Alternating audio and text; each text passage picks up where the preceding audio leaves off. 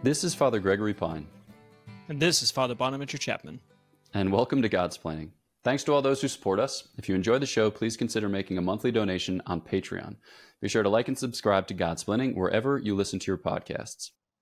For this episode of Guestsplaining, we're delighted to be joined by Father Tad Pacholczyk. So thanks so much for joining us on Guestsplaining.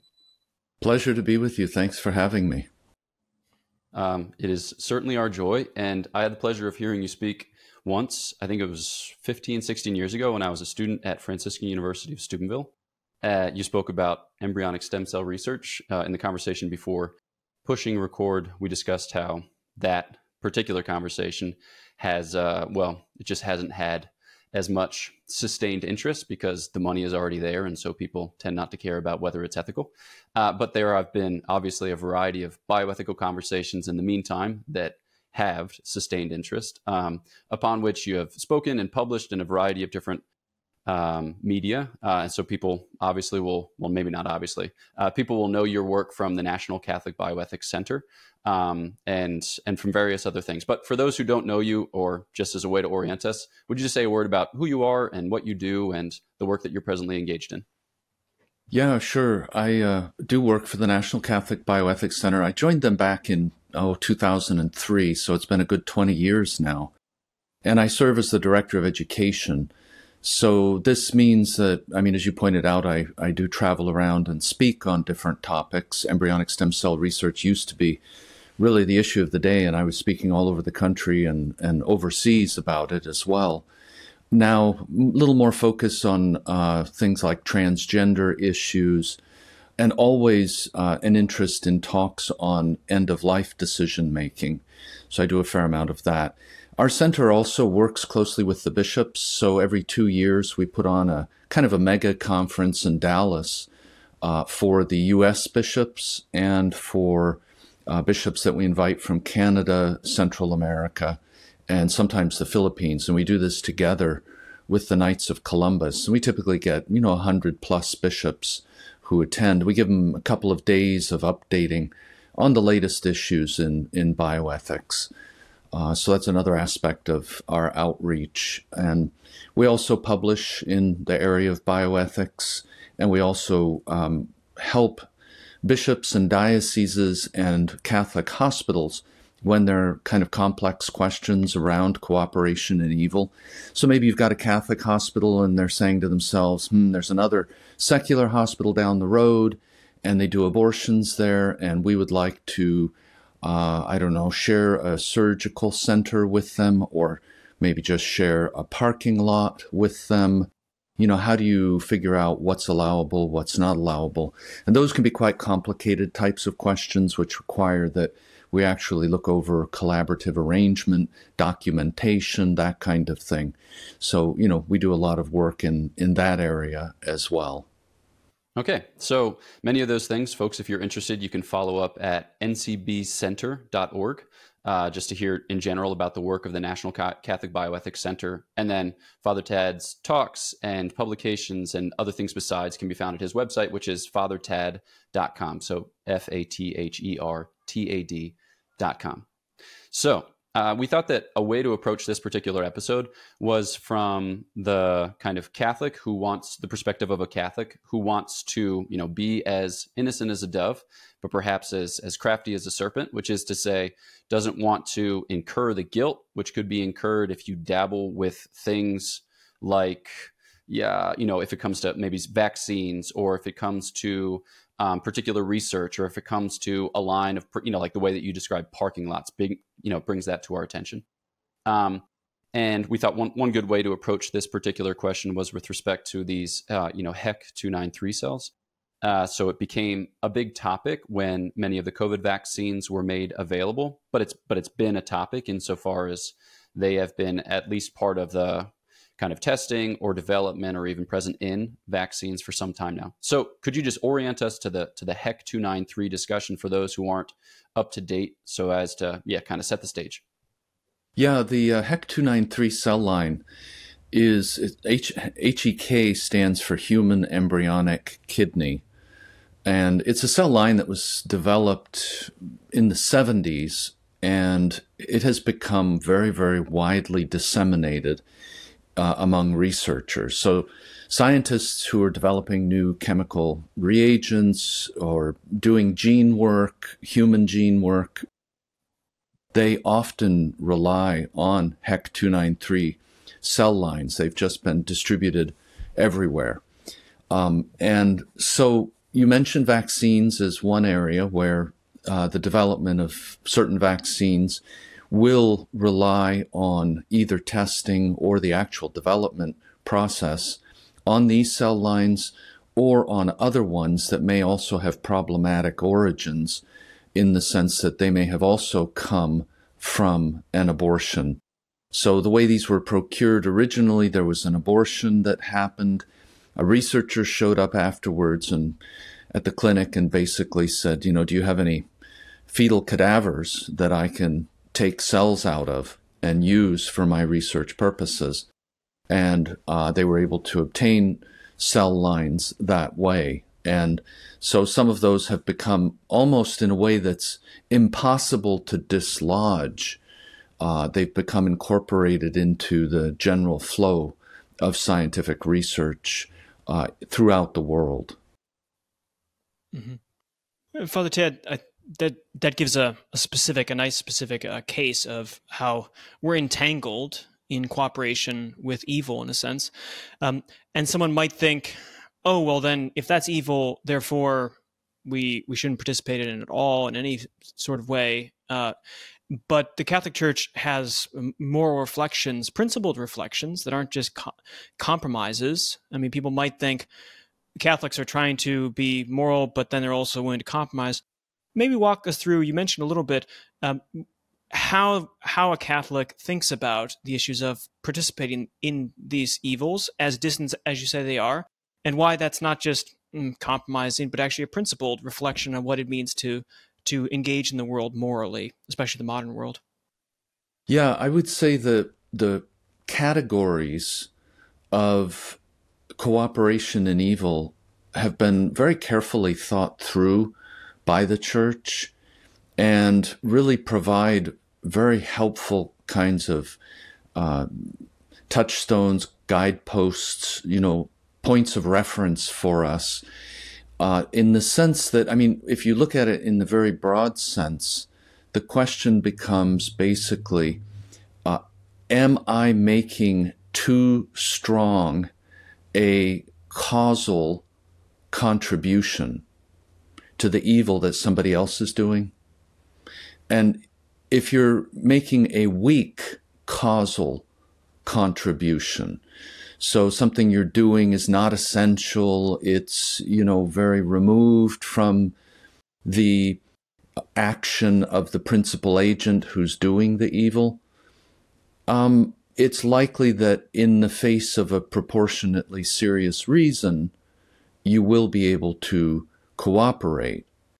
But there will be certain types of cooperation that you will be causally simply way too close to the evil that's happening. So, simple example, you have a clinician at an abortion clinic who's carrying out an abortion, and you're a nurse there, and you're actually handing the suction device to the physician, or maybe flipping it on as he does the abortion. Clearly, your causal contribution is very, very significant. It's very close. It's what we would term immediate cooperation in evil. And that's a type of cooperation that even if, you're in a situation where you're saying, I have to support my family and this is the only kind of employment I can, etc., you have to still step away from it because you're causally too close. But on the other hand, if you're, let's say, the groundskeeper at the abortion clinic and you're just trimming bushes outside, the causal contribution that you're making to the commission of the evil, it's clearly many levels removed from what the principal agent is doing. And there may be, in that case, a proportionately serious reason that you could say, at least on a temporary basis, I may be able to trim the bushes outside the abortion clinic. But you do have to be also very attentive not only to the categories of cooperation and evil, but there's a second set of categories which we call theological scandal, which one wants to be careful to avoid entanglement in as well. And that might be the sort of thing that, if you're the groundskeeper and you're at St. Philomena's parish, and somebody at the parish finds out, oh, you've been trimming the bushes over at the abortion clinic, and they say to you, well, gee, so do you really think abortion is sometimes okay? And then you're sort of caught in a quandary. You'd have to really make sure that you took care of that potential for theological scandal, because it might even be the sort of thing that they would say, well, Bob, who's trimming those bushes, he seems not to be opposed to abortion, and my daughter just got unexpectedly pregnant, and therefore I'm going to more seriously consider taking her to an abortion clinic, so that our actions can be misread. He may, in fact, be on the pro-life committee at St. Philomena's, but he would need to, take steps there to limit that potential for scandal. But, circling back to cooperation in evil, there will be very helpful analyses that we can do that will allow us to discern whether or not it is appropriate for us to make that particular causal contribution to the evil action of a principal agent. Okay, so I want to follow up on the description that you gave of limiting or distancing ourselves from, and then you described in this example how on a temporary basis one might be able to justify or rationalize such employ. So I think perhaps one of the notions that we maybe falsely introduce into the conversation is this idea that our moral life is taken in snapshots, and we begin to think of our whole moral lives just in terms of either permissibility or non-permissibility, and then we're evaluating how does one describe that? You're evaluating different moral moments as if they were unconnected based on whether they're permissible or not. Whereas what you describe has more of a kind of dynamism to it. It's like we're limiting, we're kind of exercising an active agency, or we're distancing ourselves. So there's a temporality to it, but it wouldn't be something that you would want to find yourself in for a long time. So I think that provides us a good transition point. So Catholics are going to kind of touch upon these questions from a variety of different vantages. You might have somebody who wants to get into gene therapy and vaccines, like microbiology program. Or you might have a mother who's making a decision for her, child whether or not to vaccinate. Or you might have people who are just thinking in terms of their careers. They're working in a lab at present. They're introducing this cell line. Is it perhaps time for me to found my own Catholic, genetics or bioethics, I don't understand the thing well enough to describe it in a way that's accurate, but you see where I'm going. Maybe could you offer some principles for kind of Catholics on the way? Not in the sense like, yeah, you might be sinning now, but hopefully we won't sin later. But in the sense of how do we progress through these steps so as to make better decisions and so as to distance ourselves, but ultimately so as to draw near to the Lord?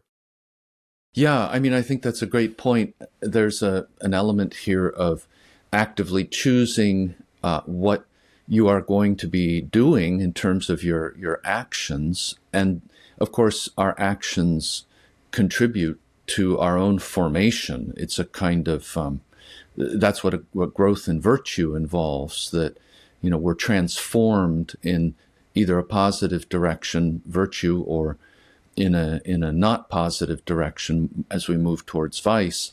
So these choices matter. It's not just the snapshot kind of, once off or once in the moment kind of discernment that we get drawn into.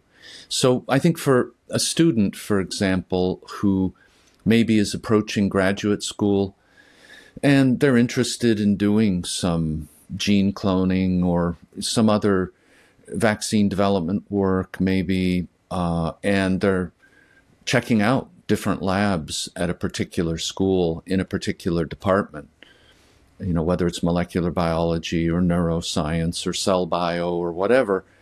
And they do need to do their best to upfront understand that there is a concern around the use of cell lines that are derived from abortions. And it's better for them if they have this kind of degree of freedom of movement, as you often do when you're starting early in your studies and you're choosing a lab intentionally, that you try to avoid labs that are using some of these established cell lines like HEC293, and choose other labs that would use maybe non-human cell lines or human cell lines that were not derived from abortions. But, maybe, for example, there's some cell lines that are derived from cancer tumors that, have been turned into useful tools for researchers. So doing that up front, I think, is important. Now, does this mean that you have to absolutely scrupulously avoid every single lab everywhere that has any problematic cell line? Well, the answer, I think, would be no. It's not going to extend that broadly. And if you have some particular angle of research that, you're going to be going into a lab and you're, as far as you can tell, not going to be involved with problematic cell lines, even though other people, maybe just on the next lab bench over, they are going to be using the problematic cell lines, then there may be reasons to do that, and you might even think of it as there will be some opportunities for discussions where I'll be able to influence lab mates around the question of the origins of some of these cells, and maybe even the PI, the principal investigator, to be able to sort of heighten awareness of some of the ethical issues, because sometimes scientists haven't even begun to process that. They're not even aware of the origins, really. They just know this is a workhorse cell line, everybody uses it, and they don't know about the problematic origins in any kind of detail. So, there are going to be many variables here that will affect decisions like that. And so, just to give you another example, I've had students who have moved into a lab, started a research project, a graduate project. They're more than halfway through to getting their PhD, getting their doctorate. And all of a sudden they realize, oh my goodness, I didn't realize that this HEC293, where it came from, and I've been working with it, for 2 years, do I have to throw all my research data into the trash and start over? And they come to us and we'll say, well, no, you don't have to throw it all into the trash. You can continue to work here, but this is something that you should be, if there is an alternative moving forward that will work for you and not compromise all the data that you've accumulated up to now, then you should look at that. If it won't, delay you by 5 more years of work kind of thing, then you should look at that. So, it becomes an active discussion, and it'll depend sort of how closely also they're working with these cells. Sometimes they're working with them themselves. Sometimes they're doing a project where they hand off what they're doing to somebody else who will then use the HEC293 for testing, that kind of thing. That's going to be different. So the devil is in the details sometimes, and it's important to be very, very specific. When we have people come to us for consultations of this type, we have usually a fairly extended conversation. What exactly are you doing in the lab? What is your association with these cell lines? How far along are you? Many other questions that will be relevant to assessing whether they are in a position that they can either give witness or step away from the project, or choose a path that doesn't involve any connection to the abortion-derived cell lines. Yeah, and I want to follow up, Father Tad, on the devil's in the detail business, especially with modern medical sciences, you could say. The beauty of it's the chiaroscuro, flip side of the coin of the ability to have all these great medical gifts. What someone might have died from even 30 years ago now is standard procedure. We have great blessings in our medical sciences and improvements in this way. Yet it also means we live in, you could say, fraught with some dangers and some potential pitfalls to avoid. That gets very complicated with these things, especially morally considered, especially because I think in modernity we silo off like the technical skill of just doing something, and then moral. We treat morality as it's this other thing, totally separate. And this happens in medical schools, I'm sure, and it happens in other schools, engineering, business, and all of this. We get these kind of things. So, Mike, I guess what I'm aiming at is thinking about the fact that so much of our sin, at least in the modern world, is oftentimes started by ignorance and getting involved in something, as you mentioned, like a project you didn't even know about, and now you have to do something about it, puts you in this. And so much, I think, in our life of sin starts in these situations. But to help us think through, for someone thinking about entering nursing field or the medical field, what are some of the things you see today that you can say ahead of time? Now, this is something you should be aware of because your medical school or your hospital might not raise these questions or think about these end-of-life issues, this kind of thing. What should a medical professional be thinking about as a Catholic that they might inadvertently get involved with because no one was telling them? What are some of the pitfalls and the dangers here?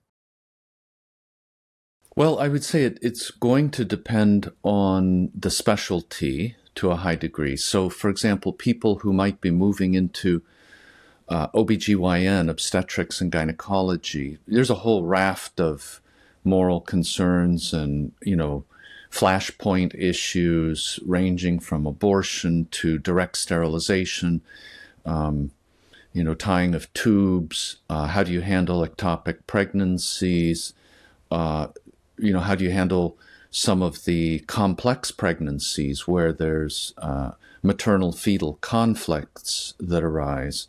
Those areas are very complex, and there is a lot of pressure, I would say, professionally today to kind of conform.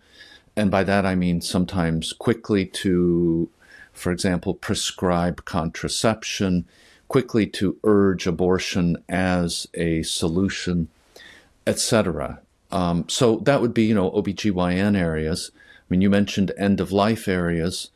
I think if you're moving in that direction, the question of really understanding and appreciating hospice and palliative care and how these areas are so practical and important, and how they also serve as an important potential deflection point for the rising tide of expanding physician-assisted suicide and euthanasia, that we need to have, people who are well trained in these areas of pain management, for example, to sort of be able to tamp down the growing pressure to make physician-assisted suicide universally available. Other areas, I think, the transgender area, we see a lot of growing pressure there among surgeons, for example, to get involved, or endocrinologists to become those who prescribe hormones that will facilitate this transitioning of an individual from male to female or vice versa. And very, very significant ethical concerns around all of those approaches. And I think a lot of professional pressure being levied, being applied to even at the medical student level. So sometimes medical students are going to have to, understand that at least in the interests of freedom of conscience and freedom of religion, that they are going to need to specifically request to be exempted from certain types of participation, like participation in an abortion.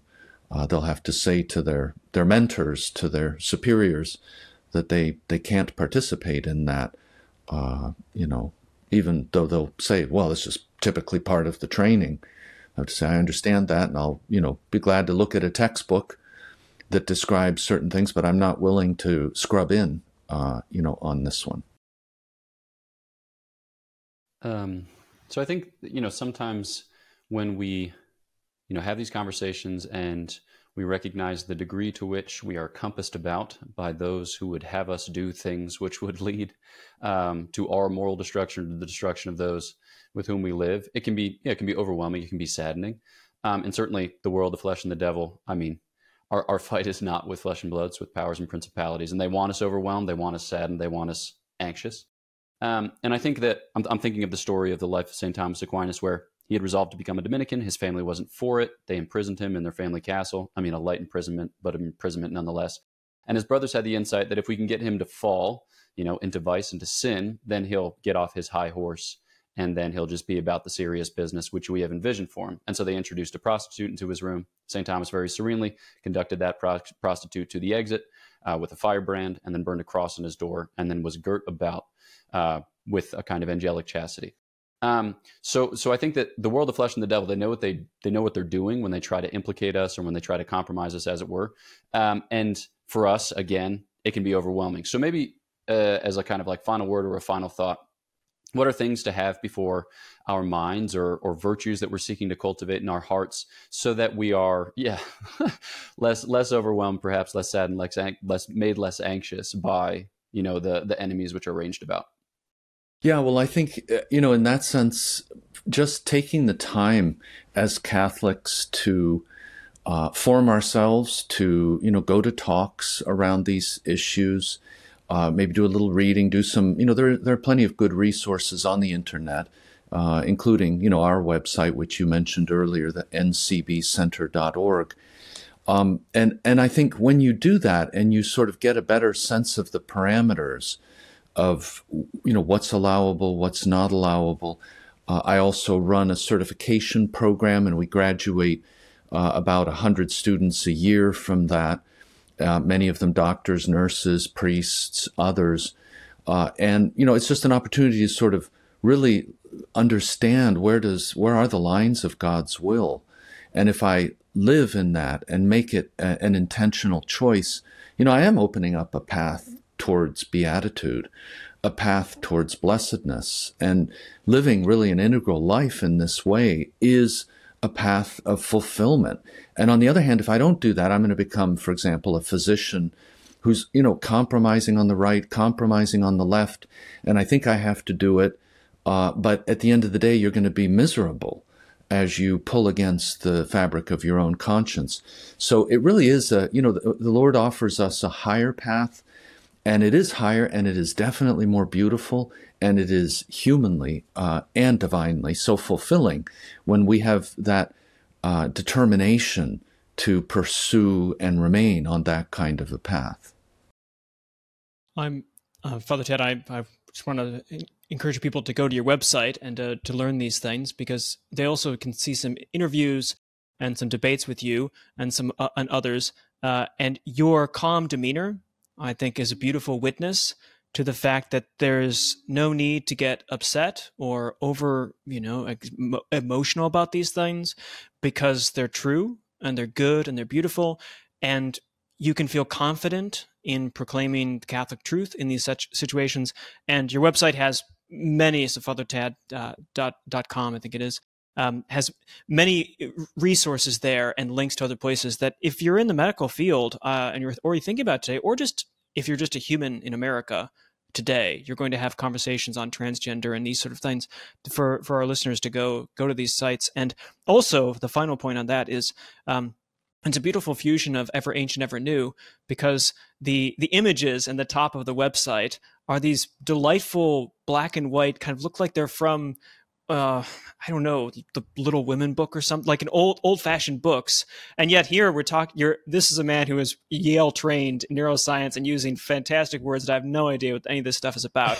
So it's that there is this continuity of both the beauty of the human civilization and yet acronyms and all sorts of numbers that are involved here. So but your demeanor is delightful, and the confidence in the truth is something that I think we can also imitate in approaching these issues and letting people know that you can calmly proclaim the truth, because it is something that they ultimately all desire.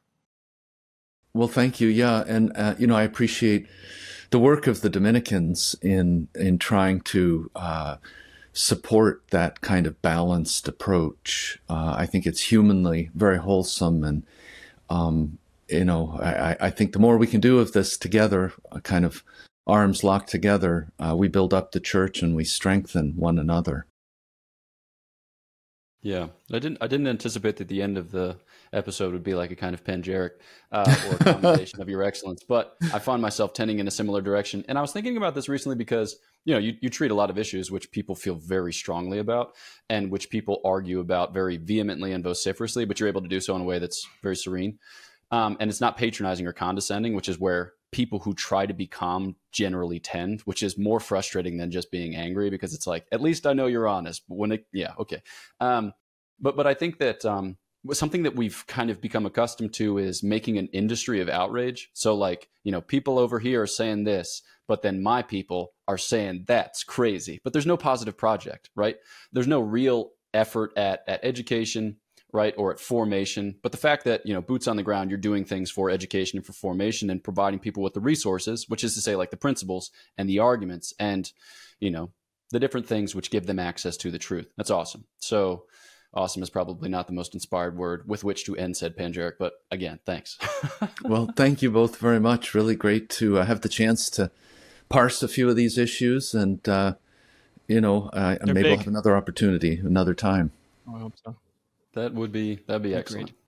All right, so we'll turn now to the listener and say thanks as always for listening to Guestsplaining. We heard both of those websites at the outset, but ncbcenter.org and then fathertad.com, where you can find all of those resources and begin your own kind of independent formation on these issues, so as to be better equipped, so as to be more, as it were, rooted and grounded in the love which the church brings to bear in our lives. So please do follow us on Facebook, Twitter, Instagram, and TikTok. And then if you would, like and subscribe and whatever the other thing is that we typically encourage. Oh yeah, leave a 5-star review. Cheers. And if you'd like to donate to the podcast through Patreon, please follow the link in the description or in the show notes. There, you will also find links for 1, merchandise, and for 2, events, which is to say retreats, our first of which is in June. Applications for that are open. So we'd love to see you there at the Malvern Retreat House in Malvern, Pennsylvania, just outside of Philadelphia. And you'll also find information for the 2 retreats, which are to follow in August and in November, respectively. So, know of our prayers for you. Please pray for us, and we'll look forward to chatting with you next time on Guestsplaining.